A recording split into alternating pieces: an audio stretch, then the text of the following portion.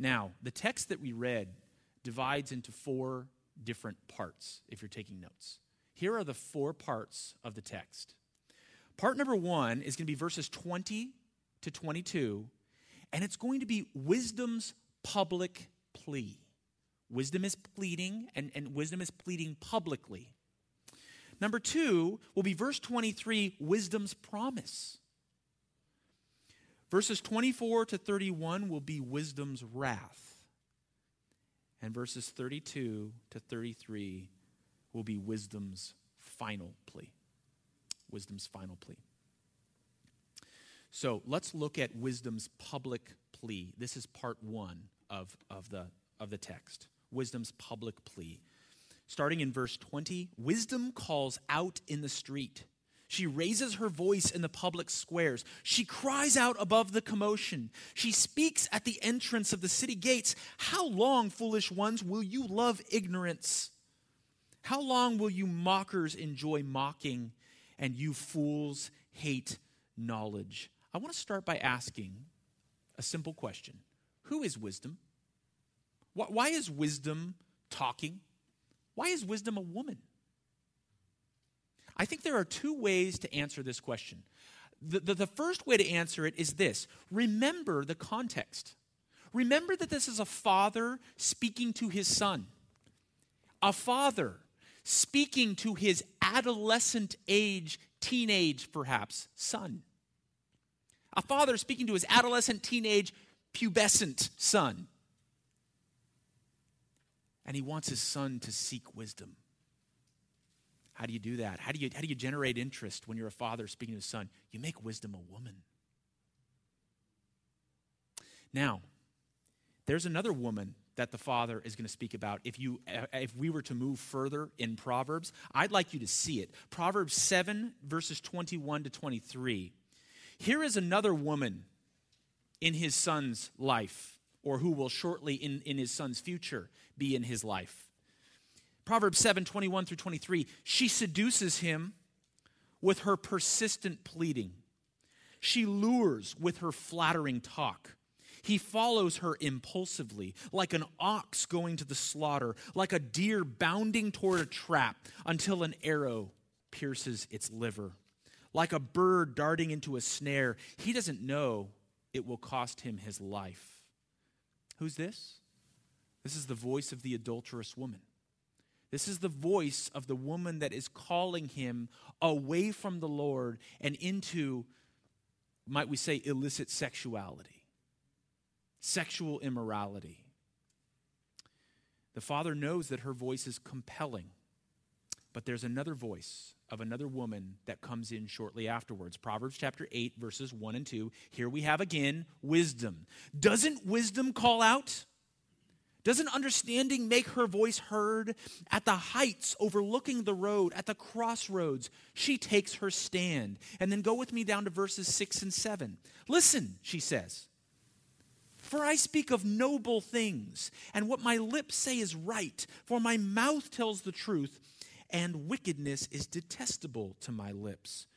So, one answer to this question of why is wisdom speaking and why is wisdom a woman here is that ultimately there are 2 women in this young man's life.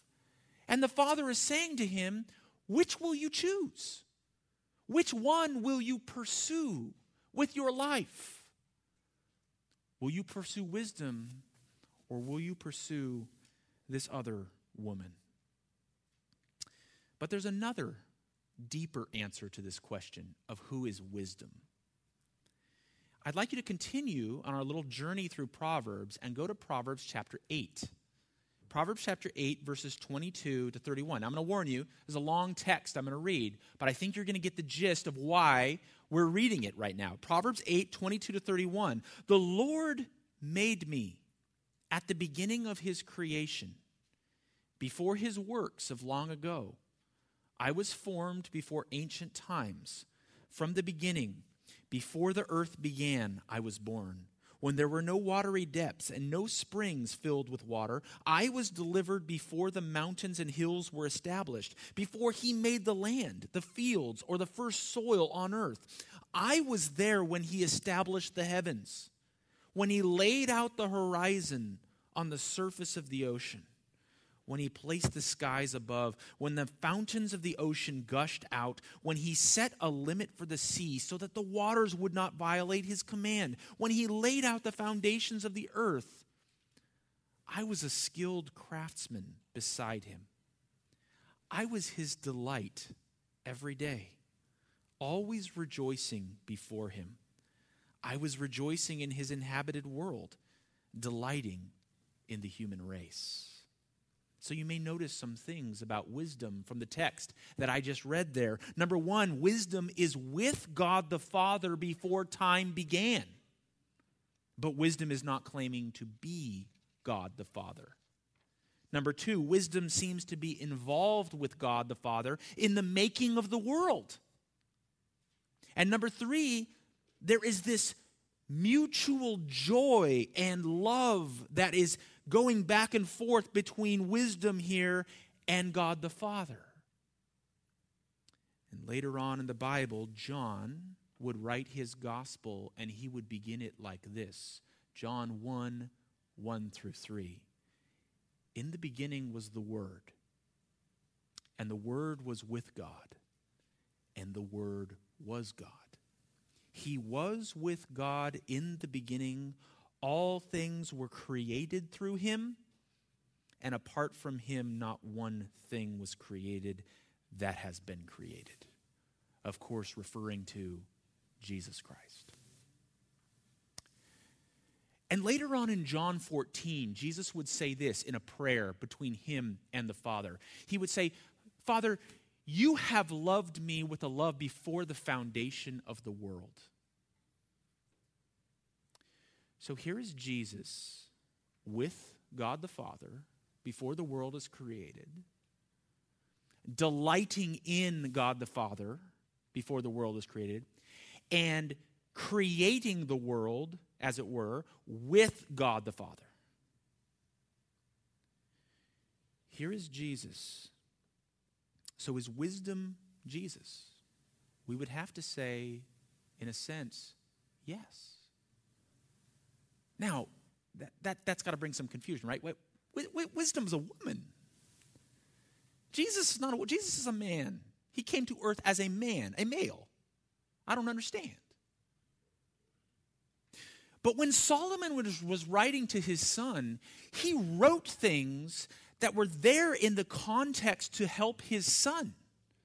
And many of the biblical authors did this. They wrote often in their own context. And what they did not understand sometimes is that the words that they were writing had a meaning far beyond what their immediate context was.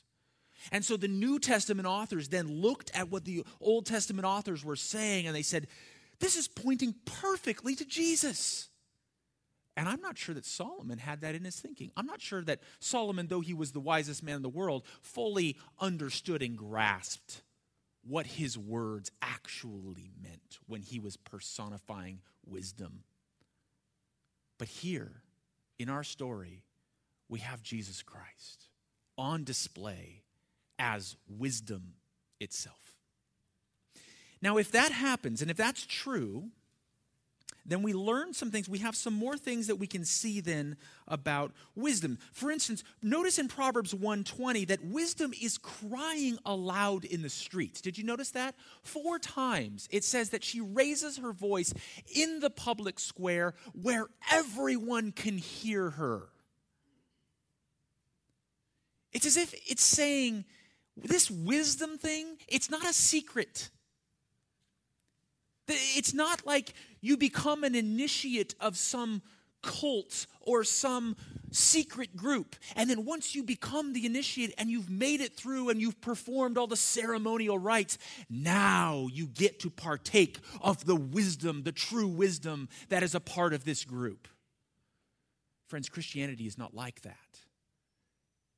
The gospel is not like that. It is to be proclaimed.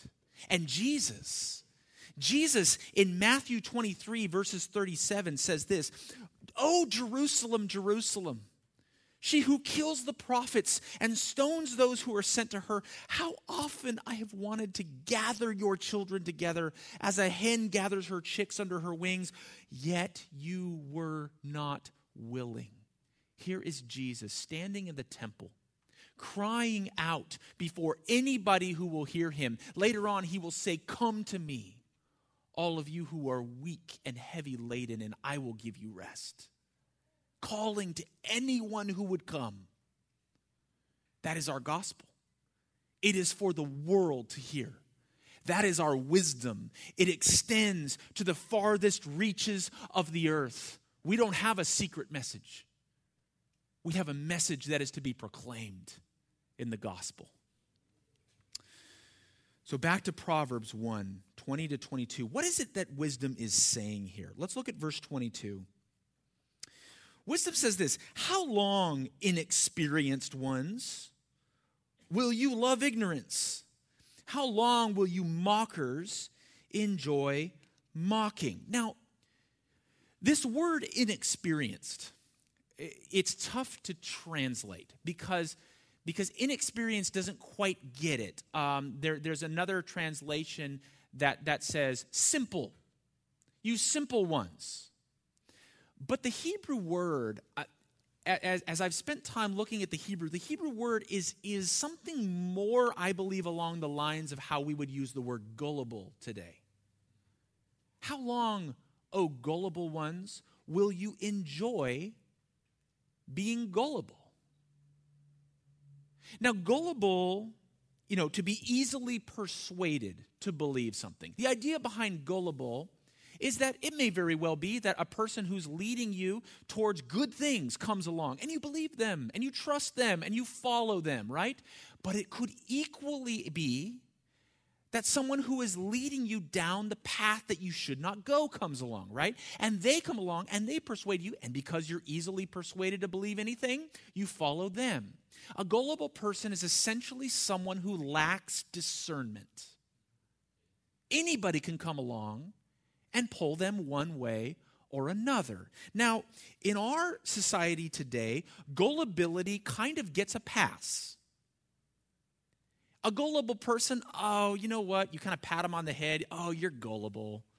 And we just sort of leave it. It's not a moral issue in our society today. It's just that, it's kind of associated with innocence, right? You're innocent. You haven't figured the world out yet, and that's okay. Friends, that's not how wisdom is treating this person. Wisdom has a rebuke for the gullible person. Wisdom says, how long do you want to continue to be gullible? And then her next sentence is especially indicting. She says, how long, verse 22, will mockers enjoy mocking and you fools hate knowledge? The idea there is that we've moved from the gullible person, or the as it says here, in our text, the inexperienced person, to now a mocker, one who is openly in rebellion against the Lord. And then ultimately we land at a fool, which I don't know if you've read the book of Proverbs, but you don't want to be a fool in the book of Proverbs. That's the bad one that you don't want to be. So wisdom is not treating this gullible person as an okay thing. So parents, as you're raising your children, keep them from being gullible. Now, what do I mean by that? Is there an innocence to being a child? Absolutely.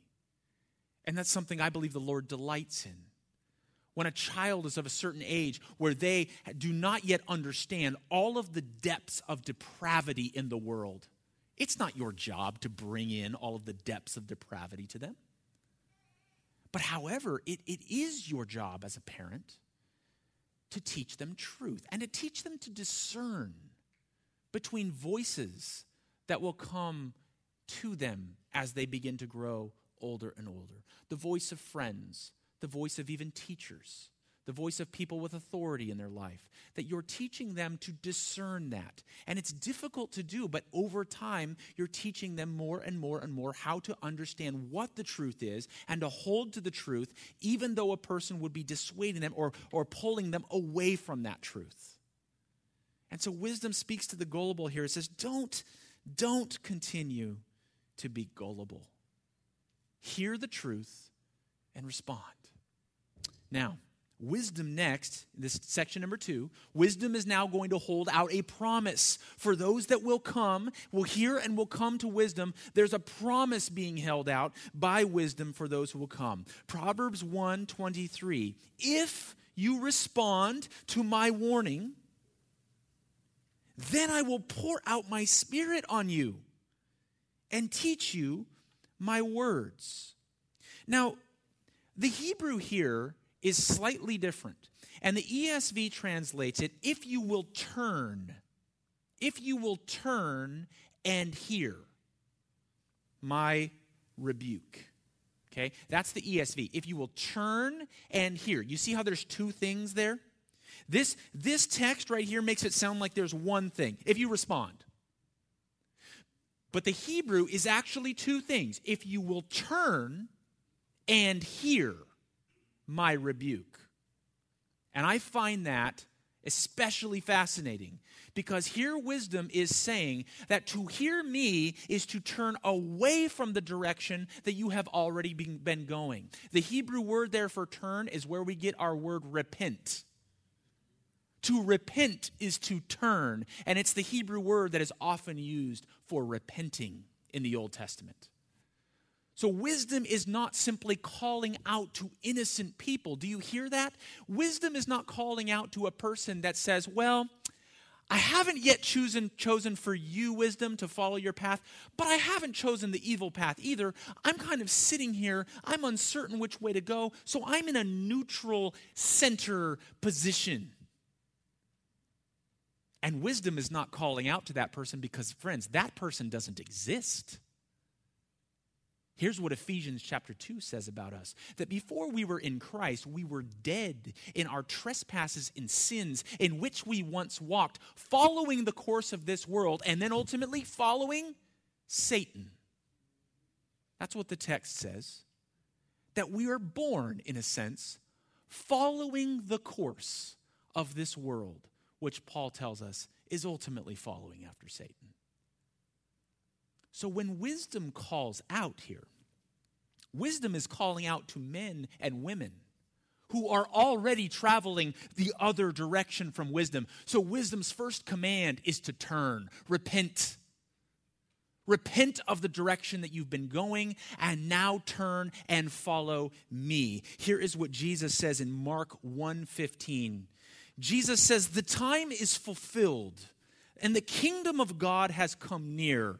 Repent and believe in the good news. That has been Jesus' message from day one of his ministry. Turn and believe. Repent and believe. Here is wisdom saying, if you'll turn, if you will turn, and if you will hear my voice, then, what does she promise? Then I will pour out my spirit on you. I will pour out my spirit on you. Here's what Jesus says in Acts 1:6-8. The disciples were all gathered together. It's in the very beginning of Acts. Jesus has not yet ascended to the Father. He has resurrected. And here's what he says. They ask him, Lord, are you restoring the kingdom of Israel at this time? And Jesus said to them, it is not for you to know times or periods that the Father has set by his own authority, but you will receive power when the Holy Spirit has come on you, and you will be my witnesses in Jerusalem and in all Judea and Samaria and to the ends of the earth. Jesus pours his Spirit out onto all who trust in him. We use the term spirit-filled believer. That brother, that sister, they are a spirit-filled believer. But in a sense, it's a misnomer. You know why? There is no such thing as a believer who is not spirit-filled. That when you come to Christ by faith, he fills you with his Holy Spirit. You are now enabled by the Holy Spirit to live in obedience in ways that you never could before coming to Jesus. It's designed that way to glorify Jesus. So, he pours his Spirit out upon all who will come to him. Here is wisdom pouring her Spirit out as a promise to those who will come to her. And then she says, I will give them my words. Jesus speaking in John 17:8. He's praying to the Father.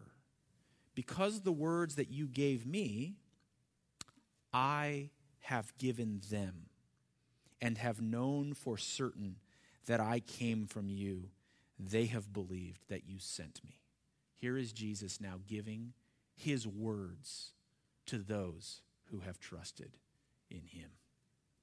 So wisdom promises to pour out her Spirit, and she promises to give them her words. Two things that we see Jesus giving to those who trust in him. Here's the application, parents. Give your children the promises, the joyful promises of what it looks like to follow after Jesus. Now, sometimes we hesitate on this point. We go, I don't want to talk to my kids about the rewards of heaven because they might love the rewards of heaven more than they love Jesus, right? Is that a legitimate concern? Absolutely. It is a legitimate concern. There's always a concern that we might love the thing that we get rather than loving the giver of the gift. But one thing that Scripture does is it presents Jesus as the gift. And so heaven is not so much a place where we, sit on clouds and play harps. Heaven is a place where we are now, once and for all, where we have always longed to be, face to face with Jesus Christ, living our lives in worship of him that is completely unhindered and unadulterated. The veil is gone, Paul says, and we can see clearly. That's heaven. Hold that picture of heaven out in front of your children. Help them to see the joys that would happen when the human heart finally meets its Savior. Hold that up for them. Let them see that. Let them catch the vision of what that is and see the reward of following after Jesus. So set the reward up, but here's where we get a little darker. Set the punishment up. Help them to see the reward, yes. But help them to see the punishment clearly of all who do not trust in him. Is this not setting forth the gospel? Is this not like the children of Israel when they stand in between the two mountains and God lays out for them the blessings of following after him on the one mountain? And then he lays out the curses of disobedience and of betraying and rebelling against him on the other mountain. So wisdom continues. Something has now happened in this story. Wisdom has now been refused. The path has been chosen, and it isn't God's path. So let's look now at what wisdom says in Proverbs 1, 24 through 31. Let's look now at wisdom's wrath. Proverbs 1, 24 to 31. Since I called out and you refused, extended my hand and no one paid attention, since you neglected all my counsel and did not accept my correction, I in turn will laugh at your calamity. I will mock when terror strikes you. When terror strikes you like a storm and your calamity comes like a whirlwind, when trouble and stress come over you, then they will call upon me, but I won't answer.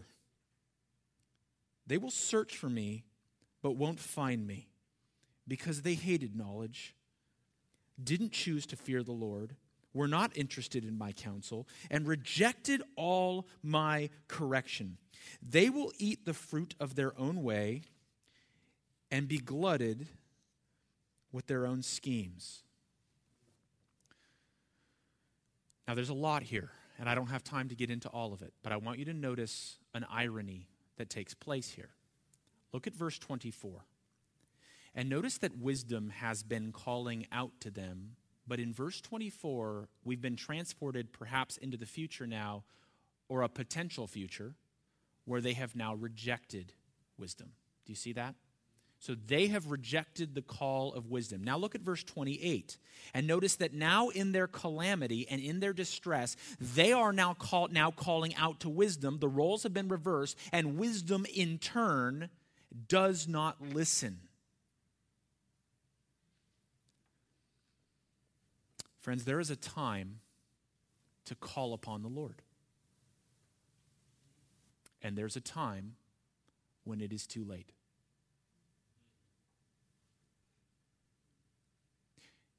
And if you've come in this morning, perhaps you've come with a friend, or perhaps you've been attending for some time, and you have not put your trust in Christ, I want to warn you.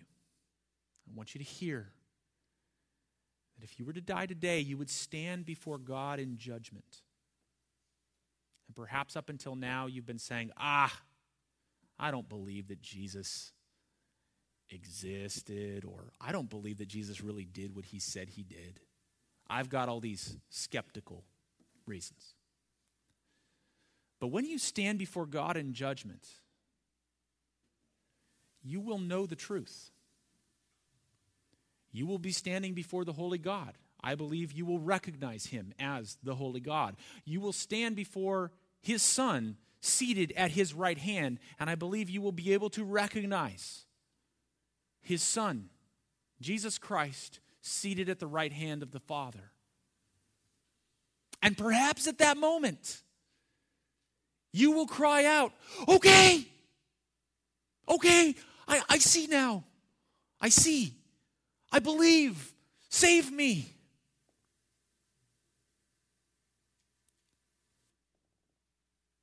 And at that moment, it will be too late.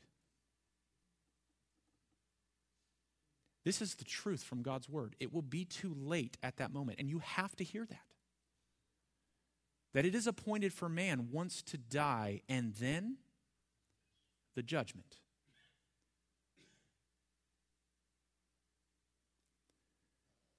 So just as now wisdom has been refused, and there is a point where wisdom now ignores the call, there is a time when we can come to the Lord and we can put our trust in him. And then there is a time where our calls will be unheeded, unlistened to. It will be simply too late. And I encourage you to put your trust in the Lord now while there is time. Some of you might say at this point, this sounds really harsh. This just sounds mean. I mean, wisdom's being mean here. I will laugh at your calamity? Really? Wisdom's going to laugh at the misfortune of somebody? Well, that doesn't sound like God.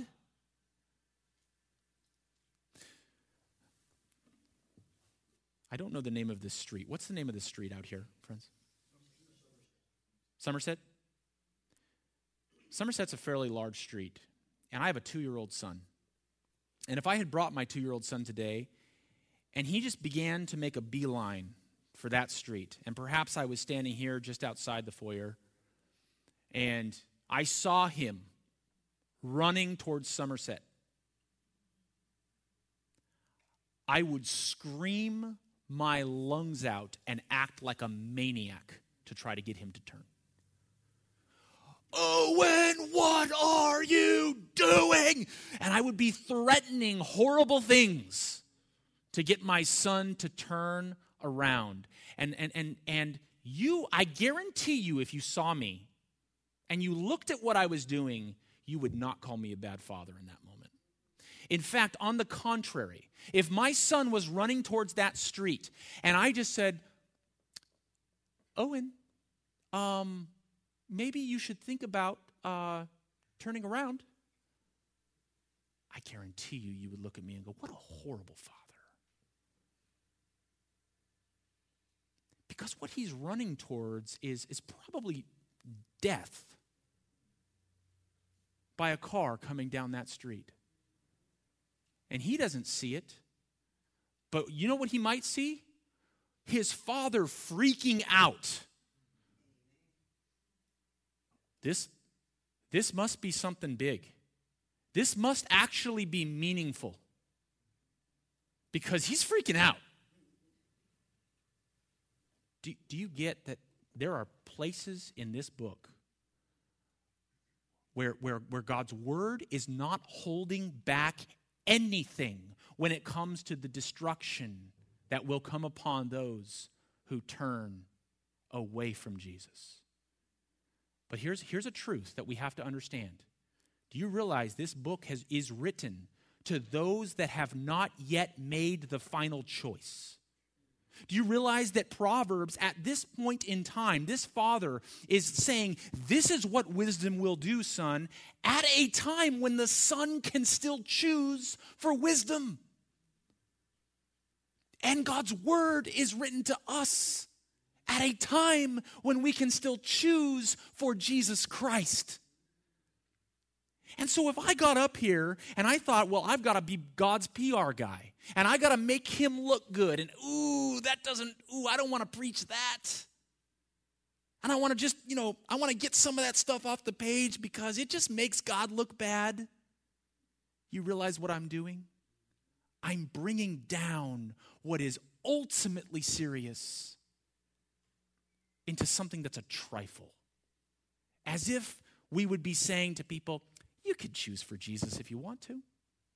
If you don't want to, hey, who am I to judge? But is that consistent with the Word of God, first of all? And second of all, is it consistent with what we know about salvation and damnation? It seems to me that we should be consistent with the Word. And it seems to me that we should speak when there is reward to be held out for those. We hold out the reward and we speak about the joys of the reward. And when there are times in God's Word, and there are, where destruction is spoken about, that we should speak about the destruction so that people can see the consequences of their choices. So, with that said, this is love. To call someone out before they have before it's too late, and to say, here is the choice that is laid before you. And here's the destruction of all who will turn away from wisdom, who will turn away from Jesus Christ. Lastly, we have wisdom's final plea. Proverbs 1:32-33, here's what wisdom says. For the turning away of the inexperienced or gullible will kill them, and the complacency of fools will destroy them. But whoever listens to me will live securely and be free from the fear of danger. Wisdom's final plea is to lay before you two ways of living. There's the way of wisdom, and there's the way of rejecting wisdom and following the world. And wisdom ultimately lays out the ends, the goal, the results of both of those choices. And there's one last thing that I'd like you to see here, and it's the word complacency. Look at the second line. For the turning away the way of the inexperienced will kill them, and the complacency of fools will destroy them. See that word, complacency. I am convinced that far fewer people will go to hell shaking their fist at God and talking about how much they hate Him and how much they're an atheist. Far fewer people will go to hell that way than those who hear the call of Christ, they hear the gospel preached to them, and they simply go,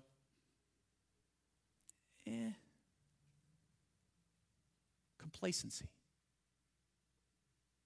They hear the gospel preached and they say, what's for lunch? They're not enemies of God. They're not shaking their fists at the heavens and talking about how terrible He is. They just hear and go, there's other things in my life that are just far more compelling than that. And both will equally end up in hell. There is a complacency of fools. And so I want to challenge you, I want to encourage you, if you're here and you've not yet trusted in Christ, would you consider not being complacent on this issue? Would you consider the claims of Christianity? Would you dive into what is actually being said in the Bible? Consider the claims. Consider the fact that Jesus rose again from the grave. That's a claim of the Bible. Would you dig into that? Would you look at that? Would you ask people? Rather than just, I kind of know what the Bible says. I've talked to so many people that say, I've read the Bible before. Really? So few people have read the Bible. So few people have actually asked, what does this mean?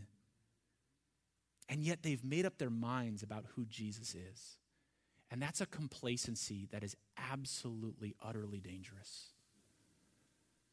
So I want to challenge you, don't be complacent. Investigate these claims. Investigate who Jesus is. And make your decision based upon the truth as far as you can investigate it. And I say that with a lot of confidence that investigating these claims will lead you to the truth. But don't be complacent.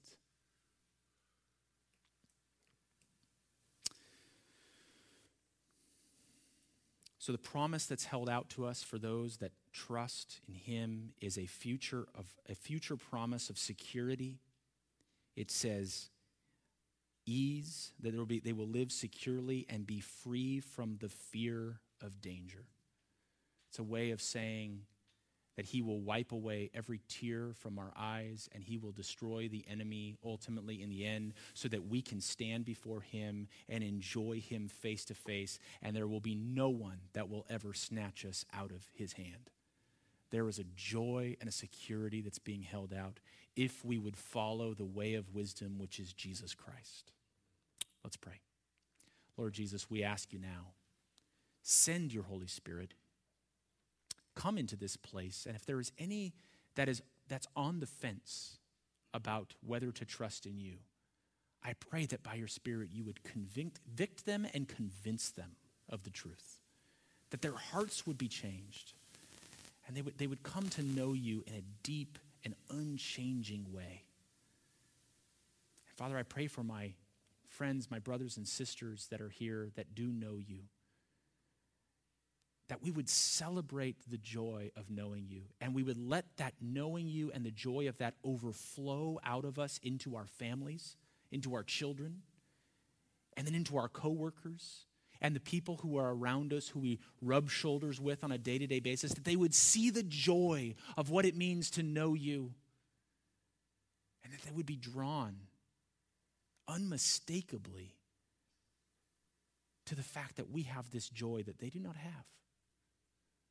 I pray that your gospel would go forth out of Bethany Baptist Church, and that you would love your church, and that you would continue to reveal yourself to her. We pray this in Jesus' name. Amen.